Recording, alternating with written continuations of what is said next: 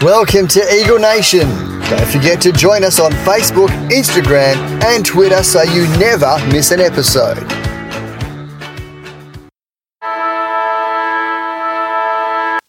Well, an 8-goal second quarter set the West Coast first win since June of last year. They downgraded Western Sydney, the Giants, 14-16, 100 to 11-15, 81.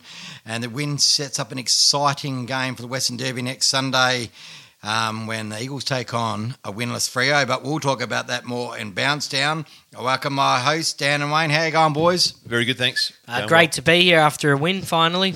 Yeah. Yes, it's been a long time coming. I think if I jump ahead, which I said we shouldn't be doing in this thing, it was the first win since round 19, 2021. Yeah, I think it's our first win at home in 14 games. Yeah. And that was against Essendon. It's our first win in 14 games at home. Yeah, so, look, we'll talk about the game. Before we get into it, I want to thank our sponsors, which I didn't do last week, which is Tom at Plus Fitness and Subiaco, Hillary's and Joondalup. Go down there, say from Eaglenation, you know Dan, Wayne or Wazza. He'll give you a discount. Go to socials, Facebook, Instagram, Twitter, or go to Linktree and you can download the shows from there. You can do whatever you like from there. Let's talk about the game, boys. We'll talk about where it's won, the key players both sides, the players that failed to step up, and all the stats across the lines. Where was it won? Well, it's the second quarter. Let's not muck around. We won it in the second quarter. The dominance there was pretty good, and we talked off air, probably could have been more. Yeah, I think our run off half-back especially was the best we'd seen. Jones going back to half-back was a great move. And I tell you, the one who really livened him up in that second quarter was young Noah Long, who had 7 kicks for the game. He had 6 in the second quarter, but he set up. I saw him set up 3 goals. One was Cripps, and he could have kicked 2 of them. Yeah, and he just did so much. And I think our midfield play. I mean, Kelly was outstanding game compared to last week, and he obviously set himself for this game. He had an outstanding game. Well, their clearances we won in that quarter alone were 18-9. So that's something we haven't done in a long time, was win a quarter with clearances. Yeah. Well, you know me, I love my stats. Everyone knows that. We won the clearances, we won the contested possessions, we won the marks inside 50 again. We won the inside 50 count. So all the stats you want to see, we won that. And yeah, I loved, as Wayne said, the run off half-back. That's the way we've got to play. And you can tell even last year we wanted to play like that, but that was the first game where you've seen it successfully and we implemented it right. And just a couple of different moves, like Shuey to half-back wasn't defensive at all. The way they structured, every centre bounce, he just sprinted, which is risky, but I love it because it's offensive. And that's the way the game's played now. It's all attack. You can't go too defensive or you lose the game. And he sprinted off half-back into the centre clearances. So we were an extra man around a lot of these clearances. And I think he ended up with 9 clearances himself. And most of that was running off half-back. He wasn't starting at the bounce down. So, yeah, I just loved structurally how we played. And it showed taking on because so many players had so much metres gained. It wasn't backwards kicking. It wasn't side kicking. It was go forward at every take it up. And I've always said this, even though Jones looked very fast by foot, if you play fast and play on quick, that beats speed. If you play on, you kick, you hand pass to a runner, if you structure it up right, that will beat speed. You don't have to have the quickest side, but you have to play quick. Yeah. And that's what I loved about this game. Him and Liam Ryan in the second quarter sort of ignited us. I think at both ends. So Jones coming off the halfback and Liam up, the pressure up forward. And like I said, we've said off air and on this show plenty of times, when the Eagles apply pressure, they're a good bloody side to watch. And that was the first time in, I think, a year and a half that they've applied more pressure over 4 quarters than the other team. And it was only in the last 7 minutes that the pressure rating went down. And I think Giants kicked the last 2 or 3 goals. So that just shows you that pressure plays a big part in the game. I just think that second quarter, our forward pressure was like the days of old. Jamie Cripps, Sam Petrescu-Seaton, they all come in. They all just applied pressure and they locked the ball in. It wasn't just kick it in and straight out. So, and as we said, we could have been further in front in that at the end of the second quarter, you know. So, even at halftime, I'm sitting there 5 goals ahead. I still wasn't confident. No, same. You know what I mean? We've lost that many games that I was the same. We cannot feel confident. Normally, if you're over 30 points, you're like, oh, we've got this. But you don't have that feeling anymore because you've seen how games can change and games are very momentum-filled. But another great thing is how many players did you just mention? Like, this wasn't a one player winning this game. It was so many contributors all over the ground. Well, Cripps, as you said, played well. But the great thing to me was Gov wasn't our best player. Every week I've almost got him in our best players, and he was nowhere near it. So we've had Tim Kelly, 32 disposals, 5 clearances. Luke Shuey only had the 20, but then he had the 9 clearances, as we said. Sheed dominated in that second quarter, faded a bit, but see, he still had 26 disposals and 7 clearances. Gaff, who by his standards wasn't great, but by a contributor was great. He only had the 22, but I think he was 417 metres gained. He was 7 score involvements. You talk about Petra Seaton. That was the best game he's played for us. That was brilliant. He only had 20 disposals, but he was clean by foot. He dummied. He took the play on. He played like a player that was picked in the top 10 of the draft, which he was. Yeah. And that justified. But that's the level he's got to stay at. These players can't fade away because, as I said, we can't have Gov as our best player. And he often is. He had a great game, but we got to be offensive like we talked about. So you can't have your defender being your best player. But also, Witherden, I want to give a shout out to Witherden. I'm a bit hard on him. A lot of people are hard on him. Statistically, he wouldn't have had the greatest game. I think he only had 11 disposals. But he played, and Wayne would love this, good, hard footy where he was 1-on-1. There was 2-on-1, and he won that. He defensively played well. He played like almost not at the levels yet, if consistently maybe, but he played like a Shep would. Yeah, you can be offensive, but you got to be defensive as well. You're a defender, and he did that well. But he took out, and you saw it as well, because you and me both commented on it, is he took out 3 players on one side of the ground, stopped the ball. Yeah, that was an easy goal, and he stopped that up. And we got that goal out of that. Yeah. And I think, I went to the game live yesterday. The thing you don't I underestimated, I think he hasn't been in good form, about giving credit yesterday. But the work that him and Duggan do off the ball to get the ball up, they're only little things, but they're really good things. And Witherden, that goal we got where he kicked out, I think he gave it to Waterman, who hit Waterman in the middle of the ground. This is in the last quarter. This gave us a good steadying goal. Waterman gave it to Jonesy, who had a fantastic game, ran off half-back. He kicked it long. I don't know who goaled out. It might have been Cripps, I can't remember. But we goaled out of that. That would have taken 8 seconds at the most to get that goal. Yeah, there's some good really set-up plays. Yeah. And again, it was all off the half-back, driving off. And you just mentioned Jones, 772 metres gained. Amazing. And he, like I said, he looked so friggin' fast. Yeah. It was... And there was one there where he ran into trouble and he got out of it, and I'm like, did I just see that? That was brilliant. It's a left footer. They know how to get out of trouble. And, look, they were pretty good, but we have to look at the opposition as well. Jesse Hogan, he had several moments in the air for the Giants, and he could have ended up with 7 goals. Kicked 3 goals, 4. He gave Barras, his best mate, a bath. And it was like a bubble bath, man, because that's how far in front he was half the time. I just don't know if is Brass unfit, as we said off air. Maybe he's not getting any sleep. Toby Green, now this guy, people sit there at the crowd and, he's dirty. I'm going, are you freaking kidding me? Every guy, love him in every team. One of the best plays in the comp. Every team would like a guy. And there's some times there where he kicked 4 goals too. He could have easily had 6, 7. And you got to have a look at Hearn. Hearn was on him for a bit. Hearn wasn't no slouch on him. No. And he made it hard for Toby Green. And don't forget 2 of Green's goals. The first one was an over the top because of our matchups. The second one was from the rushed point, whatever you want to call it, whatever happened.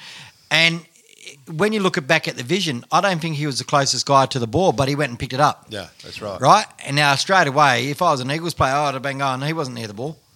I would have been asking somebody else to kick it. But he went back, kicked. We argued, 50-metre penalty. So they got 2 goals from 50-metre penalties. So that wasn't argued. As I said, you see the game differently when it's on TV.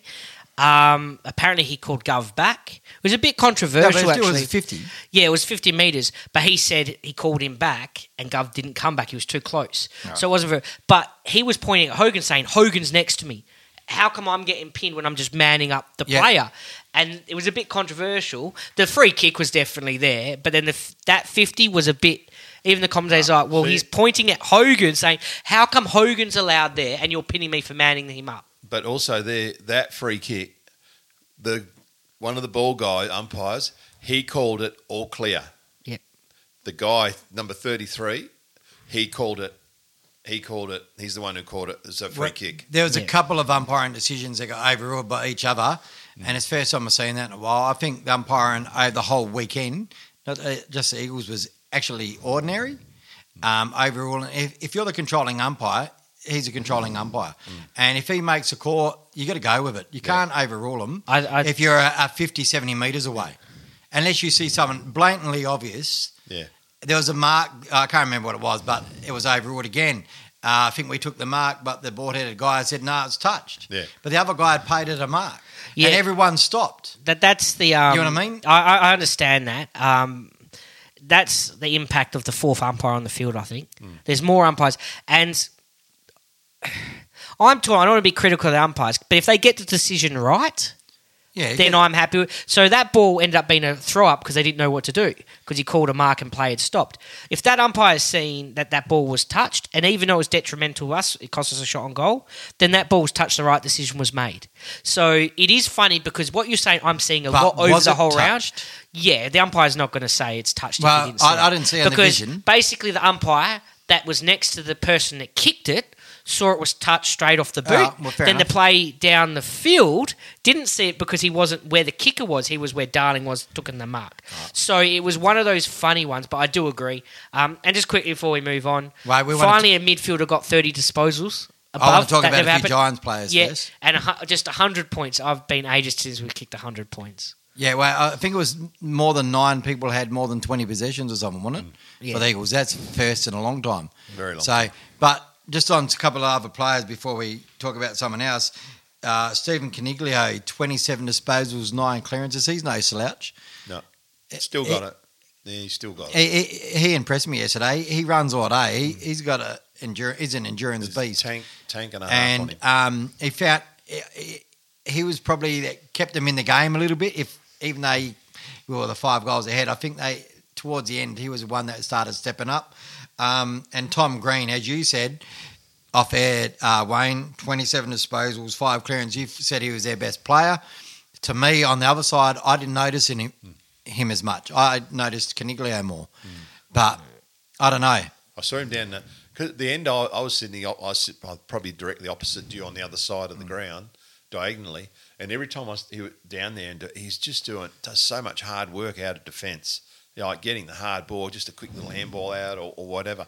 He's only 21. I was just about to say that he's still very young. Really. Oh, he's a beast. He's a beast and a half. Yeah. He is a beast, and I was noticing Jinby was going onto him when he was going forward, and that's a bit of respect from us that you're putting a young guy Jinby on him. And I thought Jinby, even though his stats weren't groundbreaking, I thought he played really good. You got to keep him in. He's the top tackler in the competition at the moment. And he's not afraid to have a go. It's one of your stats. Yeah, I love my stats. I'm so glad you used that. His kicking is a bit ordinary, but maybe that'll improve. Second game in, you know. I think he's great to watch. Let's go through the lines, the stats that mattered. We won the disposals. We won the inside 50s by 6. Hit-outs, this is where we're going to have a bit of a discussion, 44 in favour of Giants of 33. We won the clearances by 4, but they won the centre clearances. We won the stoppage clearances. Now, that's the one I'm impressed by because we're usually on the wrong side of the stoppages. And to me, you win the stoppages, you win the match. Yeah. Because you're going to have more stoppages than, centre clearances. The marks inside 50 was pretty even. Everywhere was pretty even. The whole game was pretty even. Even the free kicks, it was, one different. So let's go firstly on the hit-outs. Now, I don't want to be critical of the guy because he's the only guy we've got to play. But it just looked like he wasn't fully invested in some of the hit-outs that I was looking at. It just looked like he was conceding to losing the ruck. I thought his first half was a big improvement to last week, and but I thought after half time he sort of drifted away. I find with him, with Bailey, we're talking about Bailey Williams, I find with him, it's not he always looks tired to me. Fitness. He just doesn't like he's got the run. Yep. Like he's not like Max Gawn. Let's go for Max Gawn on opposite. Max Gawn will run all day. Let's be my greatest player at the Eagles, I think. Dean Cox. Dean Cox would run on the ruck all day. No problems whatsoever. He knew he knew what positions to get into. But when he first started footy, John Worsfold beat him in a 3K time trial. So he was that unfit. But that's where Bailey's got to get to, I think. And he's probably really, I don't know you guys think, I think he's still that 1.5 inches, 2 inches shorter to be a ruckman. To me, he looks like a key position player. He's the second tallest on the list. Is he? Oh, he just doesn't look it on the ground. Their ruckman dominate. I thought he dominated the centre.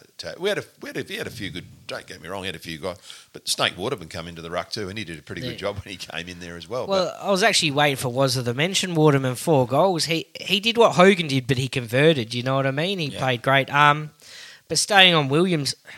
To me, that was improved, and I know he just got there, but I've said on the press, he's always got to get with disposals the double digits. Yeah. He only got there with 10, but he's only averaging 8, and that's not enough. So to me, that was improvement. Yeah, he didn't get as many hit-outs as last week, obviously, with the ruckman down with Roos, but I just wanted him to just get more of the ball, actually. You know, that's my criticism of him. I don't think he's a terrible tap ruckman. I don't think he's terrible in the ruck. Around the stoppage rucks where they can grab each other, I find he gets manhandled a bit, but he'll get bigger, physically. But he dropped a couple of marks too. So if he plucked them, suddenly, he's got 3 marks. If he took those marks, then he would obviously get the more disposals. He had 12 disposals. And to me, for a ruck, you don't have to get 20 disposals. It's unrealistic. Only the great ones really do that. If you could say, take 3 marks, 12 disposals, and be competitive in the ruck, that's all I expect from the young kid. I'm just critical when he doesn't hit that double digits. So to me, that was actually a better game by him this week than it was last week, even though he got a lot more tap-outs last week. Why I was probably more critical on him was because he was up against a player that's played only 17 games, right, in Matt Flynn. And he had 39 hit-outs and he had 17 disposals. And he's only in his... He played well. And he was given... Williams is given away a height. Yeah. But this is where, you're looking at Williams and I'm going... You've been in the system 3-4 years. Well, it's 4 years, I think, now, This is the 5th year, mate. 5th year. He's... Well, I can't remember how many games he's played, but he's played a lot more than Flynn has. And I think he's hitting about 30 games, mate. To me, he just should have... I don't know. Like you said, first half probably pretty good. Second half, he faded away. And in the last quarter, he got beaten easy. He did take a great mark down the back line, so he did get around the ground, so that's what I was impressed with. Took a mark up forward too, didn't he? So, look, we haven't got many options. No. I went to the Waffle game and I saw... Jamison, spoke to him after the game. He's tweaked his ankle, so he's probably out for the week anyway. He said it wasn't major, so he said he'd be pretty good. So I haven't heard back anything there yet, if it's any major. And Barnett, he's really raw. So sorry, and then so they're the only two they really tried in the Waffles. So he's the only option we've got really, and. In Bouncedown, we're going to talk about him a bit more. Yeah, well, just quickly, this is more rhetorical, but you just said Williams, you're not happy with his development. Should we do what the Doggies did with Tim English and just put Barnett in, even though he's raw? Because that's what they did with Tim English. And we saw flashes of brilliance, but he didn't dominate. But he went in almost his first year. And Tim English isn't that old. What is he, 24 now, Wayne? 25? 25. Yeah, but see, the thing is, he's only 2 years older or a year older than Williams. But he's got so much more games. Should we look at Barnett and do the same? I know it's a lot to ask. You've still got Jake Waterman to pinch hit for him, so you could give him like almost the 70-minute, 70% ruck like we do with Nick Nack almost. And do we just blood him? Do we just go, right, we've given Williams now, he's 23, 24, He's had 5 seasons under him. Do we now back him Barnett, do what Dogs did with Tim English and just play him? Well, if Jamison, would you guys do that? Well, if Jamison was fit, there's no difference to me. So chuck him in. Barnett. But I'm saying Jamison was, if he was fit. Yeah. So we'd probably talk about this more on Bounce Sound, but we're going to come up against 2 ruckmen next week. So are they going to play 2 ruckmen? So he might, as you said, get pushed in, chucked into the den. Lion's Den, Wolves Den, whatever you want to call it. So you might have been onto something there already, Dan. Because if Jamison was... Clubs do it. If they have so much faith in a talented ruck, they blood them and they get bathed sometimes. They really do. Because English was... They didn't mock it because everyone saw his talent. And Wayne and I, especially Wayne, was very hard him young. But he didn't win the tap-outs a lot because he was so young. Then last year was almost a breakout year for him. He'd been good previous, but last year... up until the halfway mark, he was the best ruck in the competition for the first 10 games almost. So, for me, yes, I would look at that as an option. I think because how Waterman went in that forward line, I'd sooner leave him in there and he can play that forward up, going up the ground when Jack's not on the ground. Yeah, I actually 100%. thought they were going to chuck Oscar in there at one stage, but scares me. I'm glad they didn't. Yeah, I didn't say that. I remember I said to you guys, why don't we... I mean, Oscar's out of 4. Look, Oscar got rated 6th person on which I thought was, and I'm good friends with Oscar and I know him really well, but he wasn't in. He was probably a 5 yesterday, and he would say that to himself. I thought even that's a stretch. Yeah. But I think I would have even thrown him in the ruck for 5 or 10 minutes just to give him a run, get up in the ball, get a touch, get a bit of work around the ground, tug him off, then whack him back, see how he goes. I mean, that's what you can do. You can do those things. What do we know? We won the stoppages and we got beaten in the ruck. So maybe that's the way of the future. Don't worry about the ruck. Just win the stoppages. Someone competitive in there. As you said yesterday, you win the stoppages, win the game. I mean, I think we both connected on the phones and said it was their pressure acts, the real pressure on the ground that won us the stoppages. Especially at those. I mean, Petreski-Seaton especially, he just added a whole new dimension. And Jones, when it was in those when he was in that area, they just added a whole new dimension to that area. Yeah, it was good to watch. It was great to watch. Anyway, it was our first win. It was a good win, 19 points. It could have been more. You got to be happy with that. I think it was good to see everyone singing at the end of the game and walking out with smiles on the faces and not being critical of the coach for one, being critical of players. Let's hope we can follow it up against the Feral Freo mob this week. But look. Final siren next week. Hopefully we're talking about a win for the Eagles, the second one, and a third loss for Freo, because that'll be good. We'll go from there, and guys. We're only percentage out of the 8. Yeah, that's the scary thought, because do we want to finish that high? We've got a tough fixture, though. All right, guys, thanks for joining us. You can download the podcast go to Linktree. It's easy, and just go there. Type in Eaglenation. You got all the links to the podcast platforms, all our socials, and thanks to Plus Fitness for being our sponsor this year. And till next week, go Eagles. Go boys. Well done.